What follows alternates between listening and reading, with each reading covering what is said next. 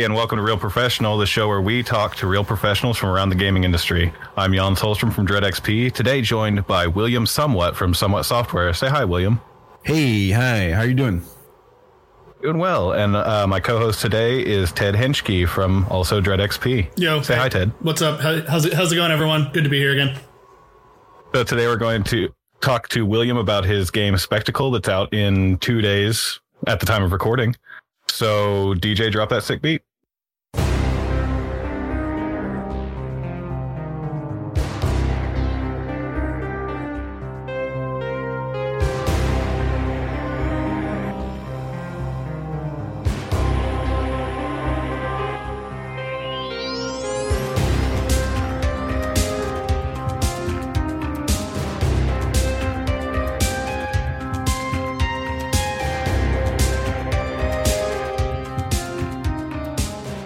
Okay, so William Somewhat from Somewhat Software. Yes. Have you ever built your own PC? I have actually. Like the PC I'm working on right now has been built. The lamest Corsair buddy I could find because it was the cheapest. Because I'm not interested in looking at my PC. So yeah. And I bought my graphics card like just before the big like craze of everybody buying up for to farm to Bitcoin and stuff like that. So it barely it's like the minimum required to make VR. So it's the cheapest like graphics card I could find at that time. Okay, Ted, what about you? I always build my own PC because I'm the fucking Superman. Okay, well, reported from our friends over at PC Gamer, new cases have sharper angles. There have been numerous reports of people cutting their hands open trying to fit their hands into cases. Okay. I know that you're gonna make fun of this, but this is a real issue. I'll let you finish your bit, but I need to stand up for all the gamers with dainty hands out there, and I will as soon as you're done ripping us apart. So. Well, no, you say dainty hands, but the problem I have is I'm massive. I have massive hands, and sometimes trying to get in there to certain parts absolutely ruins my hands. I've cut myself more than once working on PC builds. But go ahead. Yeah, that's my bit, Ted. No, I mean, I can understand that it's a luxury problem. I'll look at my case right now. It's very like, I would call it like Hellraiser Square. Like it's very like, it's like Cenobite designed where there's like lots of places where you can like accidentally cut yourself so you can bleed on the floorboards and resurrect your brother's mangled half corpse because he's stuck between realms because he jizzed on the floor right before he died. That's in the book. You can read it. The Hellbound Heart by Clive Barker. But that's basically whoever designed my case is someone who's constantly looking for me to like nick odd angles of my hands, elbows, even feet if I'm getting creative enough with my case design. And I'm looking at my like old case, which is somewhere, off to the left here. You'll have to visualize this in your very imaginative brain box. It's very smooth edges, very smooth corners. And I don't understand why we had to go with the brutalist design for PC cases going into the future. I don't think that they're necessarily even more efficient. And you don't get that much more like internal space. It doesn't make a whole lot of sense to me. And I think that, yeah, definitely designed by the Cenobites, specifically trying to figure out which Cenobite would most likely design the spiky box. Probably the one with CDs in his head from like the fifth Hellraiser. Ooh, yeah, that was the Hellraiser 3, Hell on Earth, is the one that I think had CDs in his head. Okay. Yeah. And there's one with the camera face as well, correct? Yeah. The kind of alien I think killed someone with it, yeah. I think I know why we moved to the Cenobite Brutalist PC cases, and that's because Alienware has a patent on all smooth rounded cases now. Alien, yeah, because the Alien they've got the patent on Alien, the movie. Yeah, the Geiger-esque soft surface, round edges cases. I'd take that. But yeah, that's kind of your gamer safety update. Maybe wear a glove, like a cut-proof glove, whenever you're working inside your PC case to save yourself a headache. Just to stay safe there out there, guys. You don't want to be sentiment and no dead stepbrothers or full brothers that bang your wife and end up taking your skin. That's just a bad weekend. Have any of you seen Hellraiser? Am I the only one that's seen Hellraiser? No. I'm glad we're talking about Hellraiser because William's game Spectacle it gave me some hardcore Hellraiser vibes at certain points. And was that something you were going for, William? Not at all. What? Have you never seen Hellraiser? I've seen them like I don't know, like a few decades ago. It's been a very long while. Well, you got to be clear, because there's Hellraiser 1 through 3, which you probably could have seen decades ago. But then there's Hellraiser. Well, I think Hellraiser 4 was Adam Scott's like first film debut. The guy from Parks and Recreations. He plays a sex wizard named Jock, and I'm sure he wants the world to forget that, but I won't let them. And then like there's like 5, 6, 7, 8. And then Revelations, and then Judgment is the newest one, which is 10. And that came out like 2 years ago. So you couldn't have seen that one decades ago, sir. I am checking your facts in real time. Oh, I haven't watched any of them like past 3, I guess. So. Oh, yeah. You got to see Hellraiser 8. That's the one that takes place in a computer game. And Henry Cavill, in one of his first film roles, gets domed from a demon. Oh, that sounds great. I'm sure there's so many careers, I believe, that want their place in Hellraiser to be forgotten. Like, there's the big difference between like the horror icons that like got their start and not start, but like there's the horror icons that like all they're known for is that they were the main character in Hellraiser or something like that.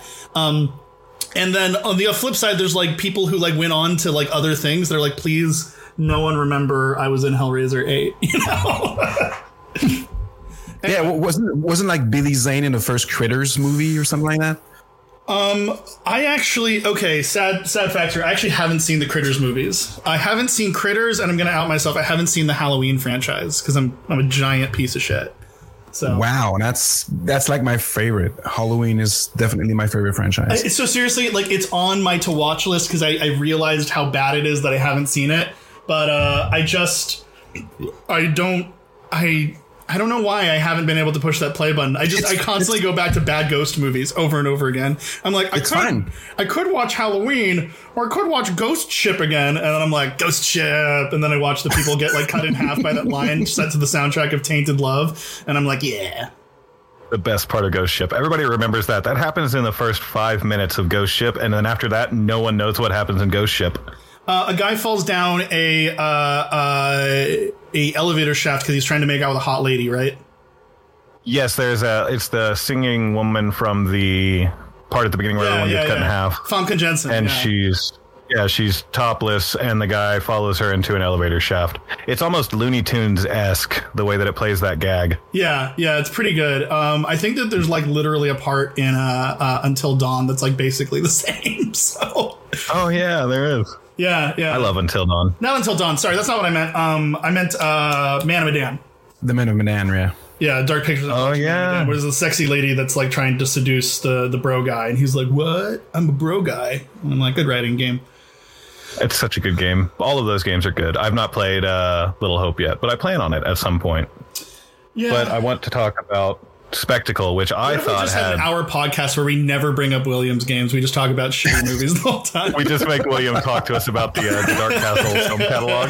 What's your opinion on House of Wax? Yeah, what do you think about House of Wax, Will? I haven't seen the original. I think I'm confusing it with Tourist Trap a lot because I prefer Tourist Trap by far. Like it's a great movie, I think. I haven't seen Tourist Trap. I can kind of see that. Yeah, they're comparable. House of Wax. I've seen Turistas. They're probably the same movie, right?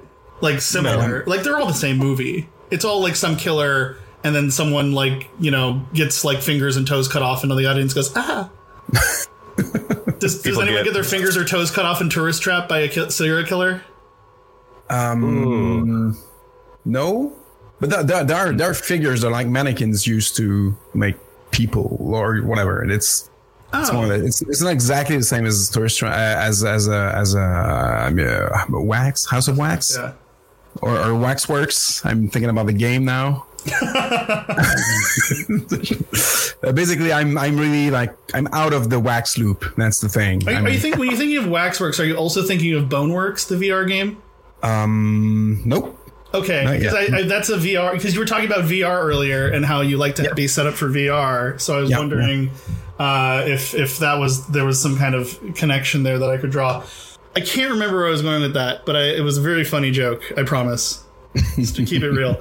Anyways, do we want to talk about Williams games at some point? I think. I guess we could talk about Williams' upcoming game. As of this recording, in 2 days, Spectacle will be out. I'm hoping I'm pronouncing that correctly because it's stylized very heavily. It is stylized to be pronounced à la French, so it's Takl. That would be very specifically. But I don't mind. I understand that it's, it reads as spectacle and it's fine because it's the same word as in like a show, a display, a spectacle. That's the meaning. Yeah. It is indeed a spectacle. I've played through it 4 times now to write my review.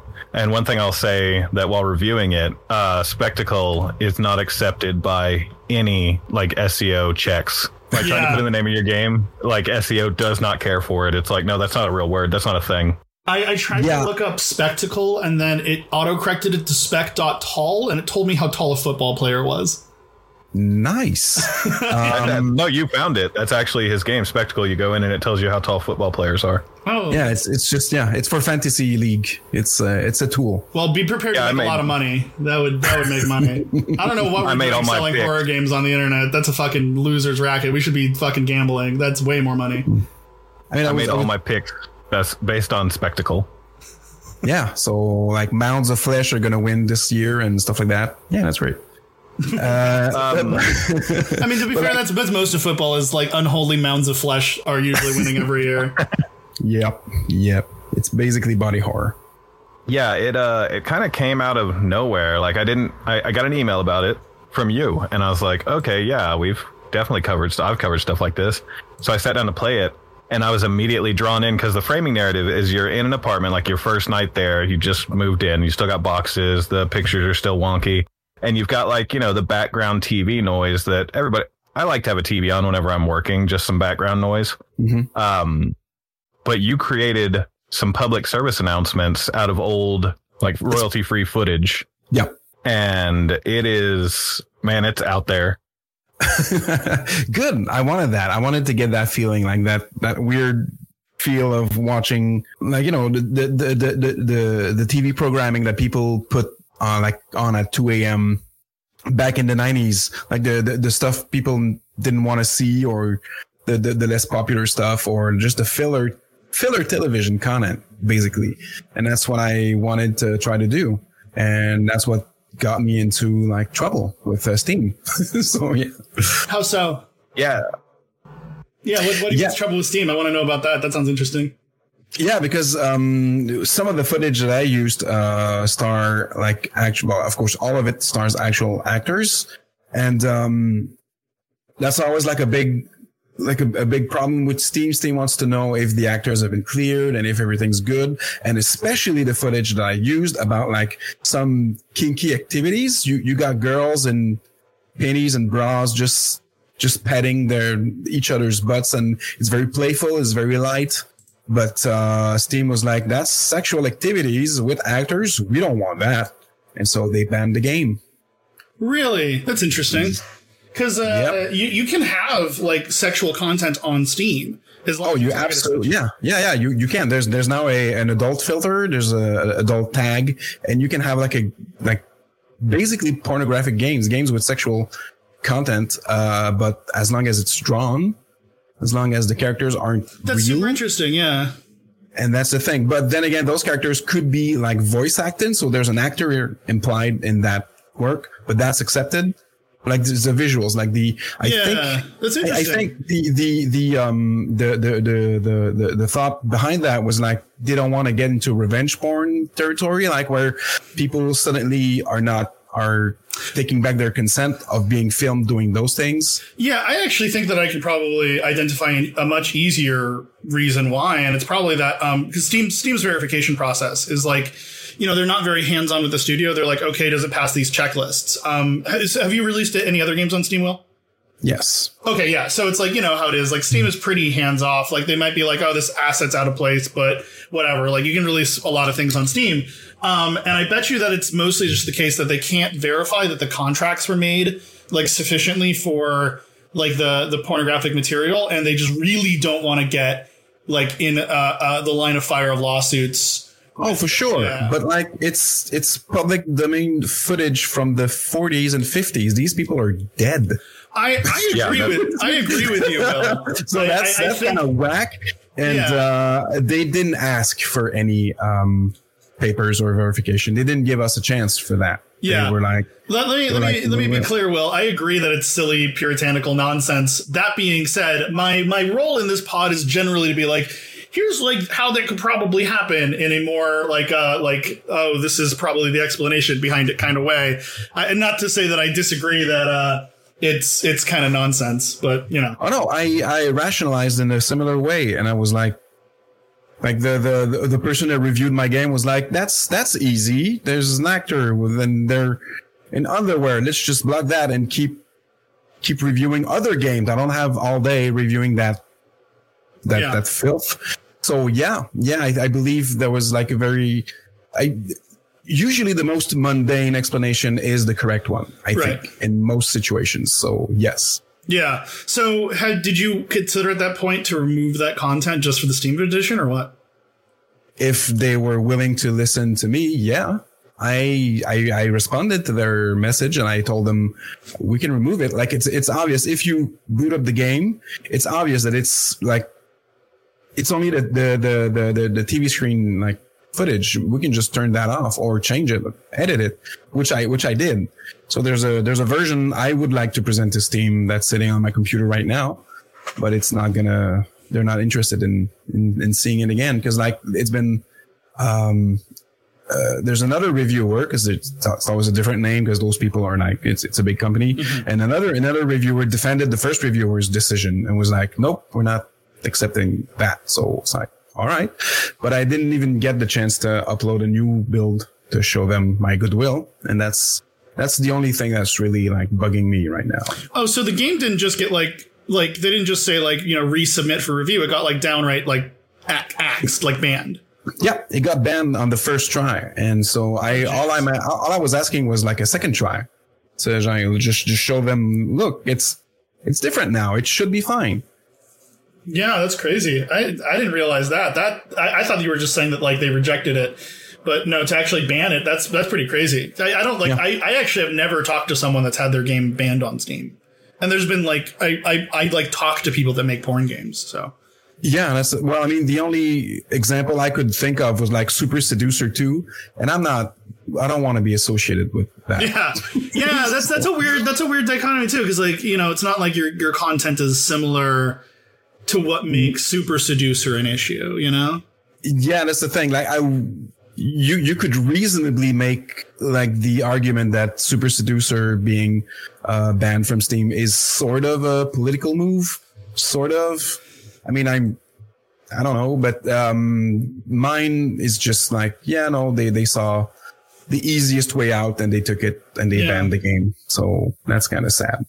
Yeah, I've played games that are far more intense and far more graphic than Spectacle. Spectacle has, I would say, severely light, you know, public access 1960s, 1950s erotica. And I agree, all these people are dead. Just send an email to Steam, no subject line, just the body just says dead, they're all dead. And that'll get you settled right there. For sure. I mean, it is. I don't want to get too much into this conversation since it's a fucking death trap, but it is kind of funny that like content that was created in the 50s and 60s, which we consider to be like a far more puritanical time, like is cause for banning something in 2020, which we like to consider to be like a more like liberated time, you know, less like funky about sex and stuff, but. Yeah, and I was careful to not like have any actual nudity. Like even in the original game, there's no nudity. Everything is properly edited to look like nobody's ever naked, and so that's not the issue. The issue is truly the context of the activity that they're doing, and that's like some kinky light padding bondage. That's and that's their decision. It's their platform. It's their decision. I guess I can accept that, but it's kind of throws a wrench in our plans for 2021.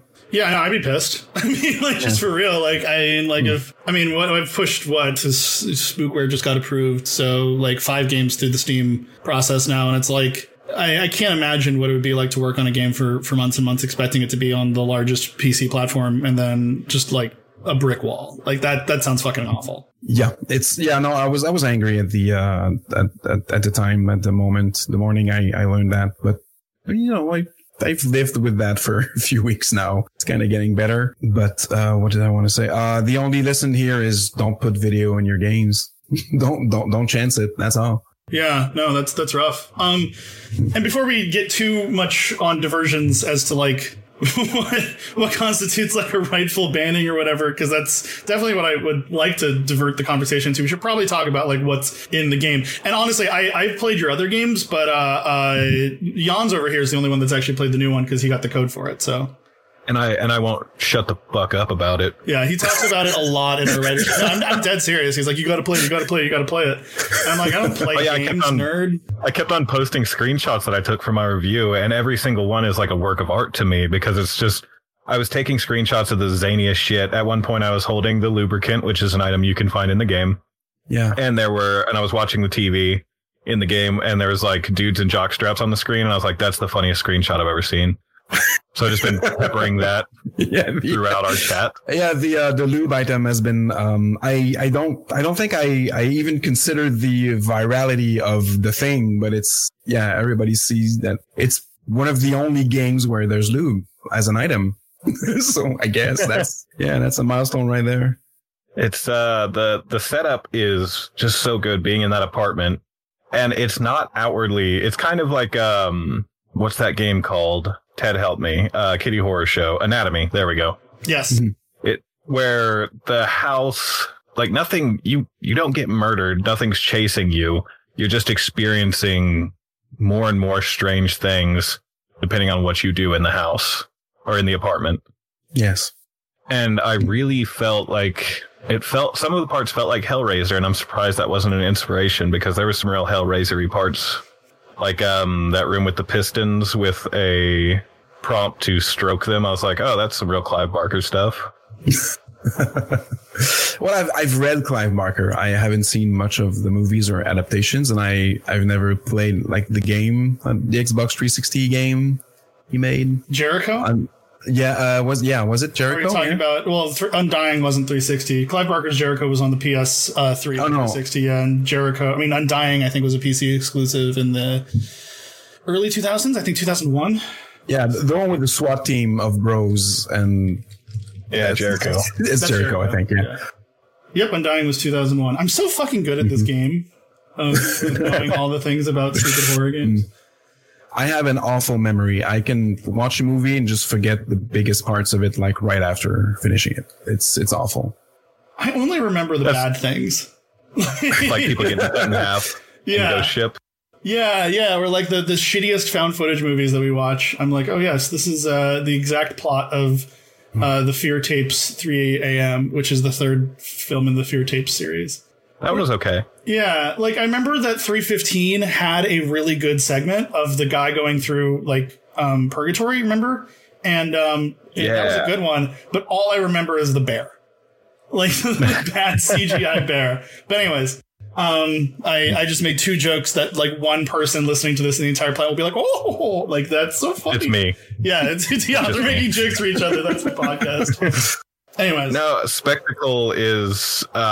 Like, it sucks that Steam won't release it because I don't see anything in it as being that untoward. But at the same time, horror fans will want to seek that game out because it is top-notch experimental horror. I think I called it a psychosexual thriller in my review, which I feel is correct for, like, one of the playthroughs. Because that's the other thing, like, different endings, you get kind of different. It's all up for interpretation. It feels like a big old Rorschach test. Like, what you bring in is what you take out in Spectacle. I hope that's the feeling that people take away from that, because it's a very personal game. Like, as in, I know exactly what it's about, but I don't want to talk too much about that because I want everybody to just go in and feel their way to the end, to one of the endings. Yeah, I saw, just not to spoil anything for anybody, but I saw themes in my different playthroughs of like medical anxiety and sexual frustration, and there's just so many, like, Freud would have a field day with Spectacle. Like there's so many angles to come at it from. Like while I was playing it, I was like, okay, I found this and that's okay. And you could not waste, but you could spend a whole day just trying to figure out what it's all about, like each ending. And I have to give you props because it's very impactful for a playthrough only taking 45 minutes to an hour. Yeah, I think everybody can see all the endings in like 2 hours at best. That's one of the drawbacks of publishing on Steam, that I make short games, and yeah, that's not what Steam is all about. Yeah, unfortunately, I think there's room for shorter games though. Like some people, especially me, as I'm getting older. I'm 31. I'm super old. As Ted likes to say, I'm 250 years old, and at my age, it's nice to be able to play a game that I can complete in 45 minutes to an hour and be good. And yeah, it took me about 2 hours, hour 30 to get 3 of the endings. And then I found out about the 4th ending from you on our Twitter DM. And I was like, oh no, I have to go back.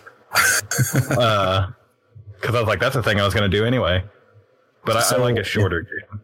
Yeah, I agree. It's, I make the games I want to play. Basically, that's the big idea. And we are working on a bigger game because we want to play that Steam algorithm. So we need to make a game that's like more like 2, 3, 4, 5 hours long. So we want to make a more involved experience. That's what we're working on right now. But all my older games, which Spek is part of, because the original version was out in 2019, and so the banned edition, which was supposed to be the Steam edition, just will come out like on August 18th, in 2 days from now. And yeah, that's the thing. I want short games. Why would I spend, like, I'm a big fan of Far Cry, but I can't play Far Cry. I can't, not anymore.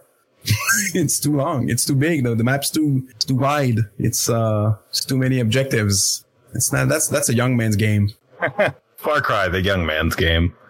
I do enjoy a Far Cry game though. Well, Far Cry 2 is probably my favorite like shooter, at least easily, of all time.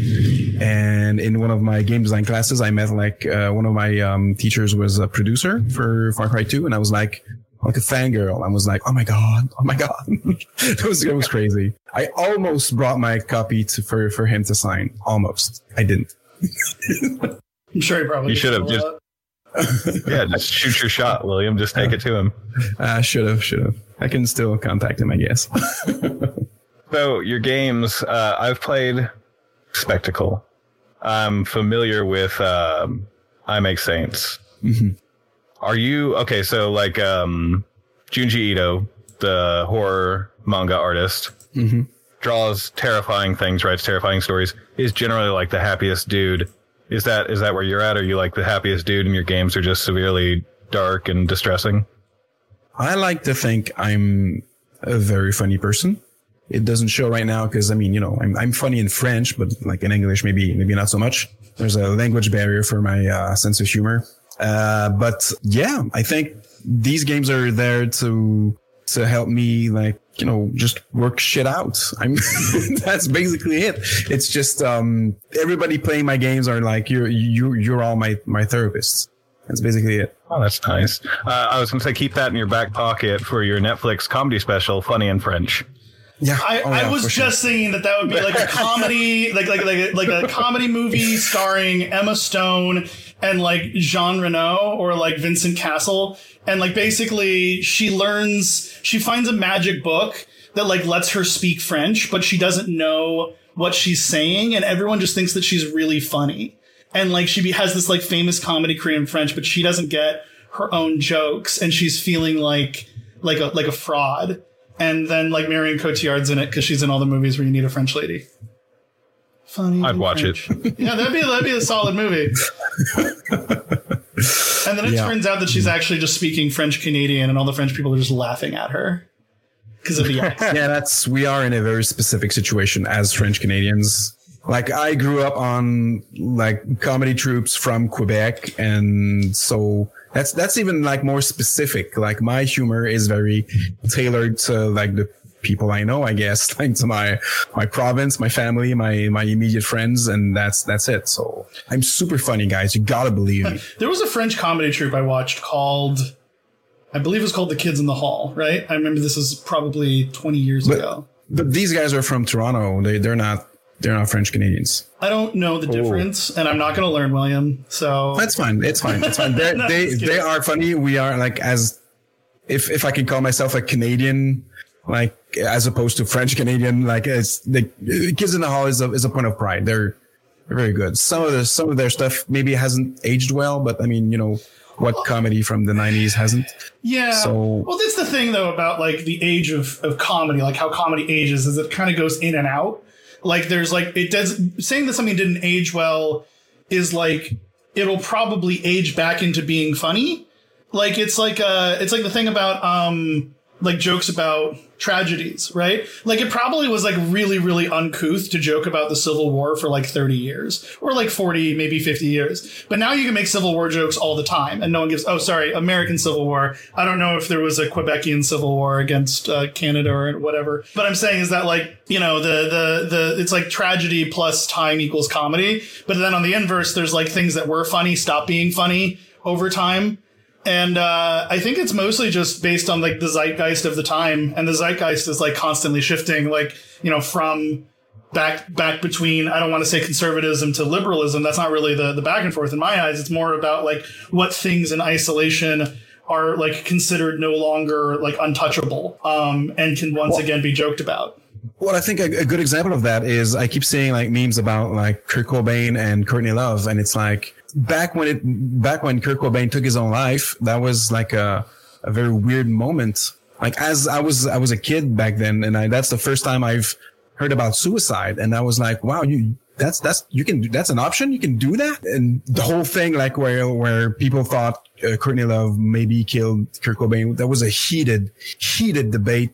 A big thing back in the day. And now people just do memes about it. And it's like, yeah, the new COVID variant is Courtney Love. She's going to kill. Yay. And that's like, wow, we're there now where we are in the moment where the Kurt Cobain killing himself is now a legend. It's now back too far in the past. And our people are born and they learn about it like very late in life, and they don't care as much as people did care when it happened. And I think a lot of comedy works that way. It's like, if you I didn't live like through World War I, World War II. I can play games and make fun of those games that take place during these conflicts, and I'm going to sleep well at night. That's just how I am. Yeah, that's how everybody is. I was talking to this young woman that was going to college, and basically it's like family friend, and she's going to the same college I was, so I was kind of giving her the lowdown on what the school's like.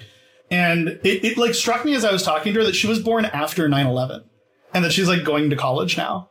And I'm like, that's such a weird fucking feeling for me. It is weird. I remember where I was.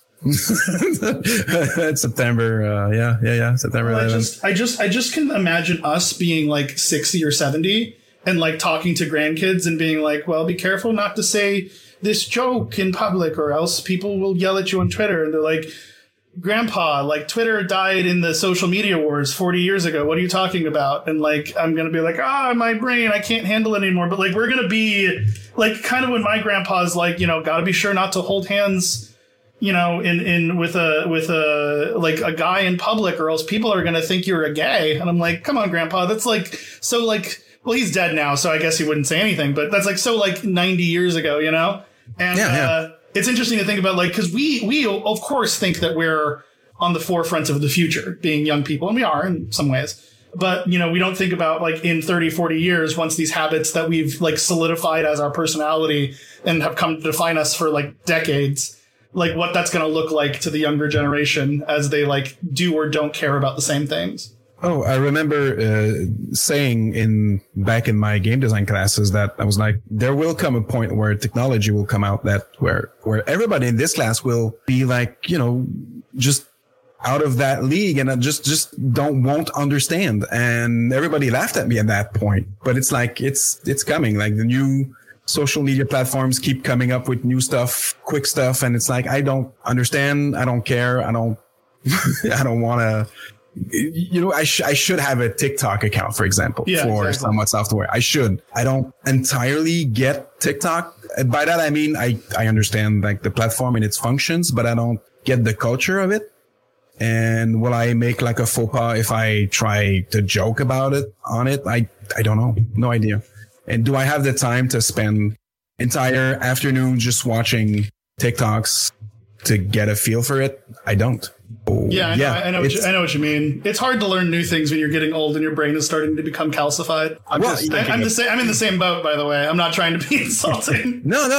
But I mean, is it because we're calcified, or is it because we are putting it against a lot of other shit that we know, and whether or not it like confronts the stuff we know, or deconstructs it, or brings something new, or you just go, I wouldn't have done it that way, I guess. So there's a lot of like experience versus new stuff. It's kind of, there's a conflict there, I think. Yeah, that's true. That's a good point. Go ahead, Jans. I live next door to my 92-year-old great-grandfather. And if you want to talk about people that were totally on board and good with everything in a past generation, that's him right there. Like, he has some he was my age now in 1959. So whenever he was my age, the forefront of medical technology was putting an ice pick directly into people's brains. And I think we've moved past that as a society now. Lobotomies. I hope we have. Yeah. No, I mean, it is crazy to think about it. It isn't that long ago. And like, I remember asking my grandfather before he passed, did you ever think you'd live to see like gay marriage legalized? And by the way, he wasn't like, my grandfather wasn't a bigot or anything. And I would ask him, did you ever think you'd live to see gay marriage legalized? He was like, I didn't think I'd see interracial marriage legalized. Like, not like he was saying like, oh, I can't believe that happened. He was just like, when I was growing up, there was the law and there was the things, and then they changed, and it's like, it's so much change, and it's like kind of crazy to think about. Yeah, that's kind of the general feeling. I don't think our brains are getting calcified. They might be, but I think a lot of it is I'll resist that notion a little bit more. Yeah, I was going to say, I spent my teens and my 20s being on the forefront of everything. You had to be I went from a PlayStation 2 to an Xbox 360 to playing online with people from all over the world. And that was just like, unheard of, that mass like online gaming for everyone, very accessible. Back in the day you could play Ultima online or whatever, but it came to consoles in a big way, I think, with the Xbox 360. And then from there, I had to learn about everything else in Steam. And it's just, I learned all this stuff. These Zoomers should leave me the fuck alone about learning their stuff. Yeah, I'm becoming an old man. Like, I'm like, young people, leave me alone. I already know what I need to know. Like, I signed up yesterday for a C++ Unreal course because I want to make a game. And I'm like, why am I still learning stuff at 31 years old? I shouldn't have to. This is Zoomer work. Oh yeah, that's for sure. I especially for programming, I can't learn that. I've tried it like 3 times throughout my life, and whether it's old age, because I'm 40, maybe that's a thing nobody knows.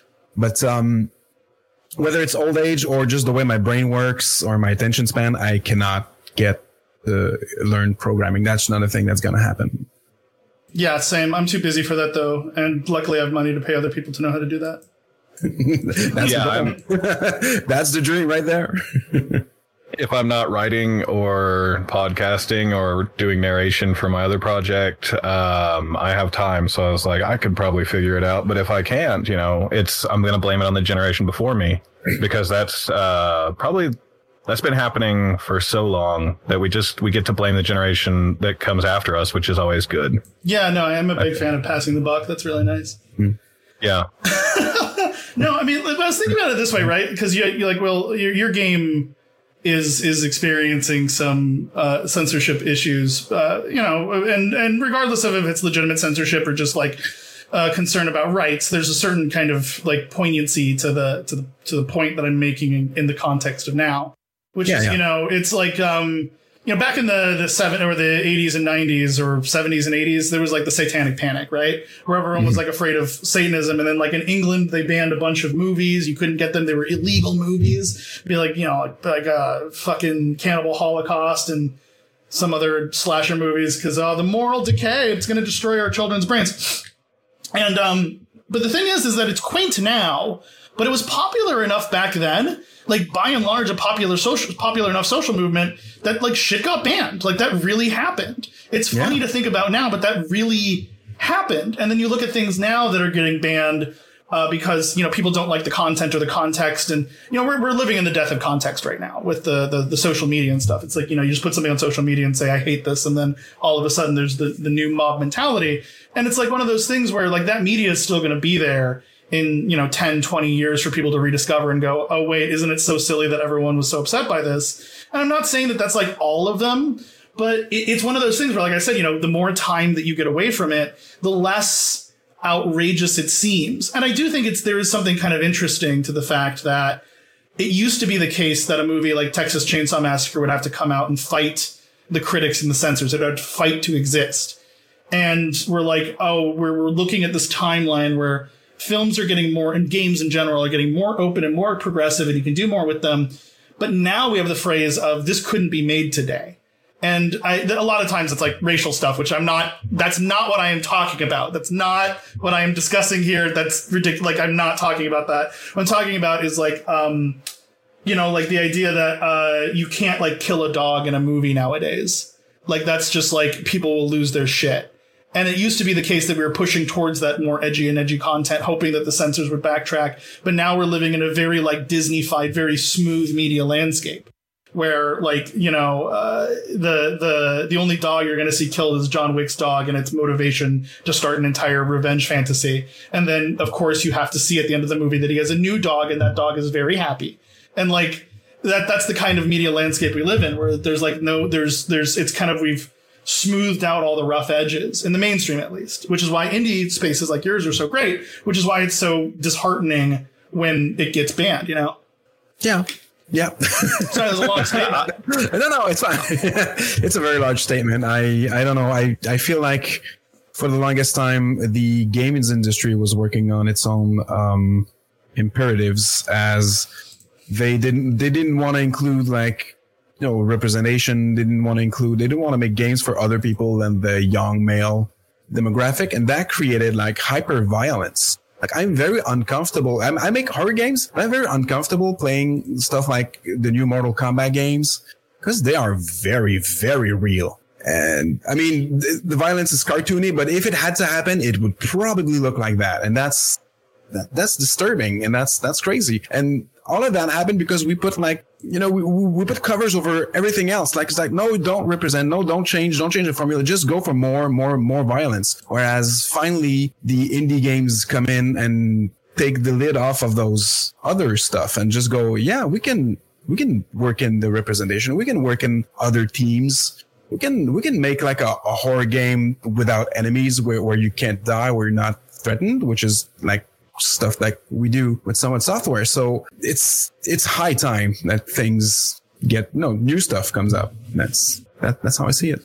Yeah, no, I totally agree. I think that you know, the cycle has always been indie hit, then pushes whole market in new direction. You know, like League of Legends was like based off of a mod for Warcraft 3. You can't get much more indie than that, you know?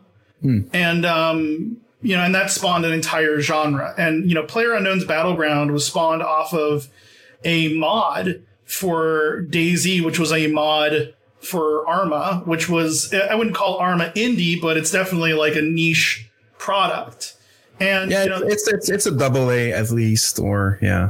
Yeah, but still, is what I'm saying is that, like, you know, those styles of games usually come from a very, very niche demographic. And basically what I'm saying is that the old school days of games, back when I was growing up, like, mods were the indie, right? Like, you didn't have the Unity tools that you do today. So if you wanted to make something interesting, you made like a Half-Life mod.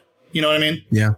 I remember like Nightmare House 2 and like all those Counter-Strike maps. I mean, I remember playing more Counter-Strike with like the Warcraft 3 mod that made it so that like you could level up and like your grenades would, like, you know, shoot lasers or whatever, than I did in, you know, actual Counter-Strike regular maps. And like saving the servers that had the mods that you liked and like writing it down in case you're at like a LAN center or something you want to connect, so you have to write down what the server's called.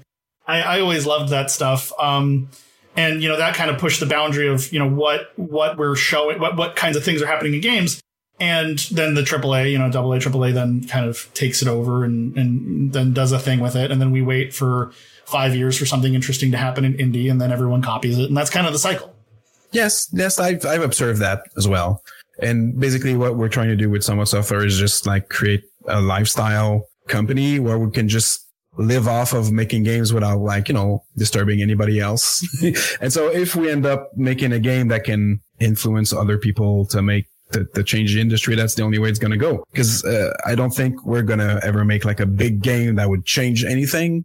I'm very conservative in the way I structure my games. I'm uninterested in gameplay, first of all. So that's something. But yeah, I think as an indie, the only hope I could get is to influence like the right people to make bigger games and bigger, better games, I guess. Yeah, back in the day, it was like, if you made a good mod, like a good enough mod, they might put you on an expansion disc for their game. That happened a lot with old FPSs. And now it's, that's kind of developed into, the boomer shooter culture of things like Dusk and Ultra Kill, and pretty much everything that New Blood does, just smacks of that old school FPS expansion disc feel. Yeah. And I think that's kind of the direction we're going in right now. So when is your shooter coming out, William? I've had this idea for a shooter. I don't think I'm going to make it anytime soon because we have like ideas where we're more excited about in the pipeline first. But I thought about making like a 70s styled, shooter where you have, telepathic powers like ESP, and you can just something inspired by scanners or this whole early 80s, late 70s, craze about ESPs. Oh yeah. Okay, so I missed Uri Geller FPS. Yeah. As Uri Geller making dudes like just bending spoons, and it's like, well, that's the thing. Yeah, the melee weapon, the base weapon is a spoon. I was gonna say like the boss is like, "Ha, you fool! I didn't bring any spoons. You're powerless." He's like, "You didn't know? Your brain's just one large spoon." He's like, "Ah!" And his brain head explodes. You gotta have a good cranial explosion if it's gonna be based on scanners. Yeah, that's basically it. Like making people blow up when you're playing Vampire the Masquerade, for example. So there's these powers where you can just boil the blood and stuff like that. So yeah, basically an ESP shooter. That would be the game I would make. I'd be all about that. Okay, so I missed the mark on Hellraiser on Barker. There's gotta be some Cronenberg inspiration. If you say there isn't, I'm gonna call you a liar, because Spectacle. Oh, it is, of course. Okay. There is. Spectacle feels like Videodrome the game at some points. Yeah, there's the whole Videodrome stage is reproduced in the game. Basically, it's there. Oh yeah. Yeah.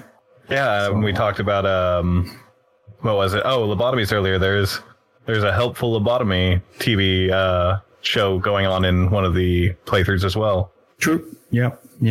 Well, that's tied into the medical anxiety and stuff like that. Yeah, that's like the X-ray in the fridge, and I don't want to ruin anything for people because there's so much to find. There's just a lot. It's not a game so much as it is like an interactive slice of terrifying life. Well, we've had trouble like explaining it to potential players, like writing like the copy on the sale page, the game page on Steam and stuff like that. So basically, the what we came to was that to call the game like a horror themed walking simulator. That's the best way I can make it, and we make it very clear on the game page that there's no like enemies. It's like we sell dread. We don't sell necessarily fear or stress or jump scares. We trade in dread. Yeah, for sure. It's got a real strong sense of like, I'm not supposed to be seeing this. Like, it's not fear. It's not anxiety. It's just, it seeps dread. The whole experience, everything you find just kind of adds to it. And I think the best thing it does is, and I'll ruin this a little bit for people, but you always expect something to get you. Like there's a lot of blind corners in later parts, so here and there, and you always expect something to get you or something to pop out. Nothing ever gets you. Nothing ever pops out, and I think that's brilliant. Well, that saves up. Yeah. No, of course there are other like you see bodies, you see people sometimes in the game, but they're never in the same space as you are. and they're never like, well, that's not true. Like the new ending has, well, whatever. But yeah, like you're basically, nobody ever touches you, and you never touch anybody. I can say that at least in the game. Metaphorically, symbolically, maybe it happens, but not literally in the game. No, you're safe. It's a safe horror game, if I can say that. Yeah, it's safe in the sense that nothing will physically touch you, but mentally is a whole nother story. Yeah. I'm just staring off in the distance while I think about like my time with the game. It didn't hurt me physically, but mentally, no, it's not a harmful game in that way. It's just really well put together. It's if you're a horror fan, it's really something to check out. And it bums me out that Steam had to be like that for something that is not. It's no worse than anything else I've played. Well, I'm very curious about like the state of itch. It's been like at least 2 years since I've released anything new on itch, like a paid game. I mean, and I'm curious because in the meanwhile there was like the bundle for social justice and everything that brought a lot of attention to itch and made a lot of people create an account and made a lot of people like ready themselves to buy stuff on itch. So maybe the market is different now. But not being able to be on Steam, it's absolutely like it's a huge window of exposure that's been closed to us. But maybe itch is healthier than ever, and that's what I hope for, because that's where the game is. I feel like in my experience with playing a lot of horror games, a lot of indies, itch has gained a lot of market share over the last year or so. I think there's a lot more eyes on itch than there were. That's the bet I'm willing to make for this game. Yeah, it's not. I'm not going to lie to you and say it has as many eyes on it as Steam does, but it has. Of course not. Yeah, significantly more than it did a year ago. People are kind of coming around to the idea of there's this other marketplace for indies, and if you want to find good horror, you can go to itch. Like, it's an open secret. Like, games journalists and people who play horror games a lot already knew this, but now it's kind of starting to trickle out to the general game playing public that itch is where a lot of the good stuff is. It's just hiding over there because a lot of people don't use itch, but I think that's getting better and better by the month almost. Yeah, and you guys are from Dread XP, so you might know, but I think the horror genre as in the games is treated differently. Like when I read about business tips or stuff like the way you market your game, do this, do that, whatever, I always feel like there's a caveat where like if your game is horror, it's not going to work exactly that way. It's going to be there's an advantage of doing horror games. People seek those out actively. So like I feel there's an opportunity there. So I think our game might have a chance. Yeah, horror is something that Ted could probably speak to that better since he produces actual horror games and I just write about horror games. But I definitely, whenever I sit down to look for a game, I'm looking for a horror game most of the time, and horror fans are often seeking out horror. Yeah, I think that to your point about what the fans are seeking out, I think you're really right in your idea that the space is diverse, and I also think that horror is especially a space where like people are looking for things that are not necessarily within the mainstream. It's like it is the place to kind of like push those not only like societal boundaries or inclusionary boundaries, but also like gameplay boundaries, right? Like practical boundaries. Yes. And I personally really hope that itch gets to the point where it's like a major contender. I mean, I first heard about it like 3 years ago. I know it's been around for longer than that, but it has come far, but there's still a lot further that it has to go to be the primary, or even a heavy hitting contender in the market. But I think that more exclusive itch releases would do wonders, but maybe unfortunately or maybe fortunately, itch isn't willing to do the kind of knockdown drag out fights that something like Epic Game Store does, which you say what you will about the Epic Game Store. I'm not trying to take sides on that, but that is an effective strategy to get people onto your platform and using it as a primary purchase platform. And I know that there's a lot of people that shit on it for, whatever reason, but now there's more and more indies that are using the Epic Game Store. And I won't say indies in the sense that the haunted PS1 stuff is indie, but indies in the sense of Death Trash is now on the Epic Game Store. And I'd be interested to see how that does over there. Is it a market that because of the more curated store page, because there are less things on it that will do well versus itch.io, which is kind of the other end of the spectrum. I mean, there's Steam, which basically lets anything on, but not literally. And there's like a review and screening process you have to pay to get on it. And then they take, a good cut of your profits. And then there's itch, which doesn't really take any. And it lets just anything on. There's basically zero control on itch. You can submit anything you want. Yeah. And then there's Epic Game Store, which has like significantly more control. And seeing that spectrum and seeing how, they evolve is going to be interesting for me in the next 5-10 years. I just wish that itch would kind of be able to get its standing faster because I like a lot of the stuff on it. But that's like very fascinating to me, like this feeling of being at the right time, the right place, doing the right thing. Releasing horror games in 2021 feels like everything converges to that point in time. I think just feels like the time is now. Yeah. And it's a very special feeling when you observe these platforms, Steam, itch, and Epic. There are changes like boiling under the surface. Stuff is going to come out. Stuff is going to change in a few months, few years, but it's now. And that's very exciting to be part of that. And yeah, cause I released the game like Spectacular Original. The original version was released in, as I said earlier, 2019. And so we're re-releasing it two years after. And, feels like the game is being rediscovered because the scene has changed. Like people have changed. Like people are more open to that. People are more informed about horror games and more willing to go and get them. And this just confirms this feeling that I have that it's right place, right time. Yeah, it's so funny because we're getting something similar where it's like, we released the 4 collections in like a year. And I got really tired of the Great job doing that. Just super great job.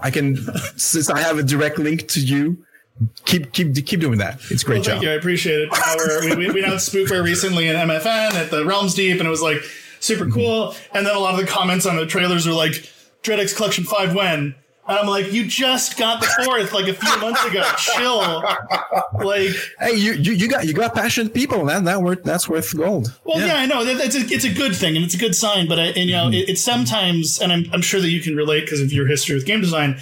It can feel you can be so not overwhelmed, but so locked in to your goals and your uphill battle that when you finally get to the end of it and you take some time to look back and you can kind of see kind of what you've created and see this kind of fan base that's grown.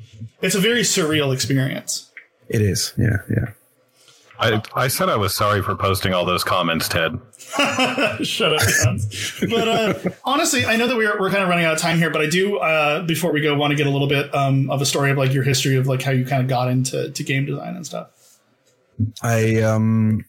I first discovered like YouTube channels like Let's Players like John Wolf and people like that, Mr. Craven and all that clique. And that made me like discover the horror games because those people were just hungry for content and they were like looking for games and itch. And so I found itch through those people. And so I discovered the creators that I finally like really vibed with, which were, of course, Kitty Horror Show. That's not a surprise, I think. And Puppet Combo back then when he was like just underground. He's a big name now. But yeah. And so those creators taught me that you can make a game by yourself, like as a solo dev. What I came to call like micro indie. Like micro indie devs, people that are like either solo dev, self-published, or 1, 2, 3 people self-published. And I started making games and just putting them out into the void. There was no big reaction to it. Like I Make Saints, the first game I made in Unity 2017. I released it to no fanfare and no reaction. Nobody played that back then. And so I kept going because I wanted to make games because before I was making music and before I was making like videos and I always had to have some output out there to just work shit out. And so I kept doing it in games. And yeah, so I'm now like 5, 6 games deep, working on a bigger one now. And, that's where I am. Yeah.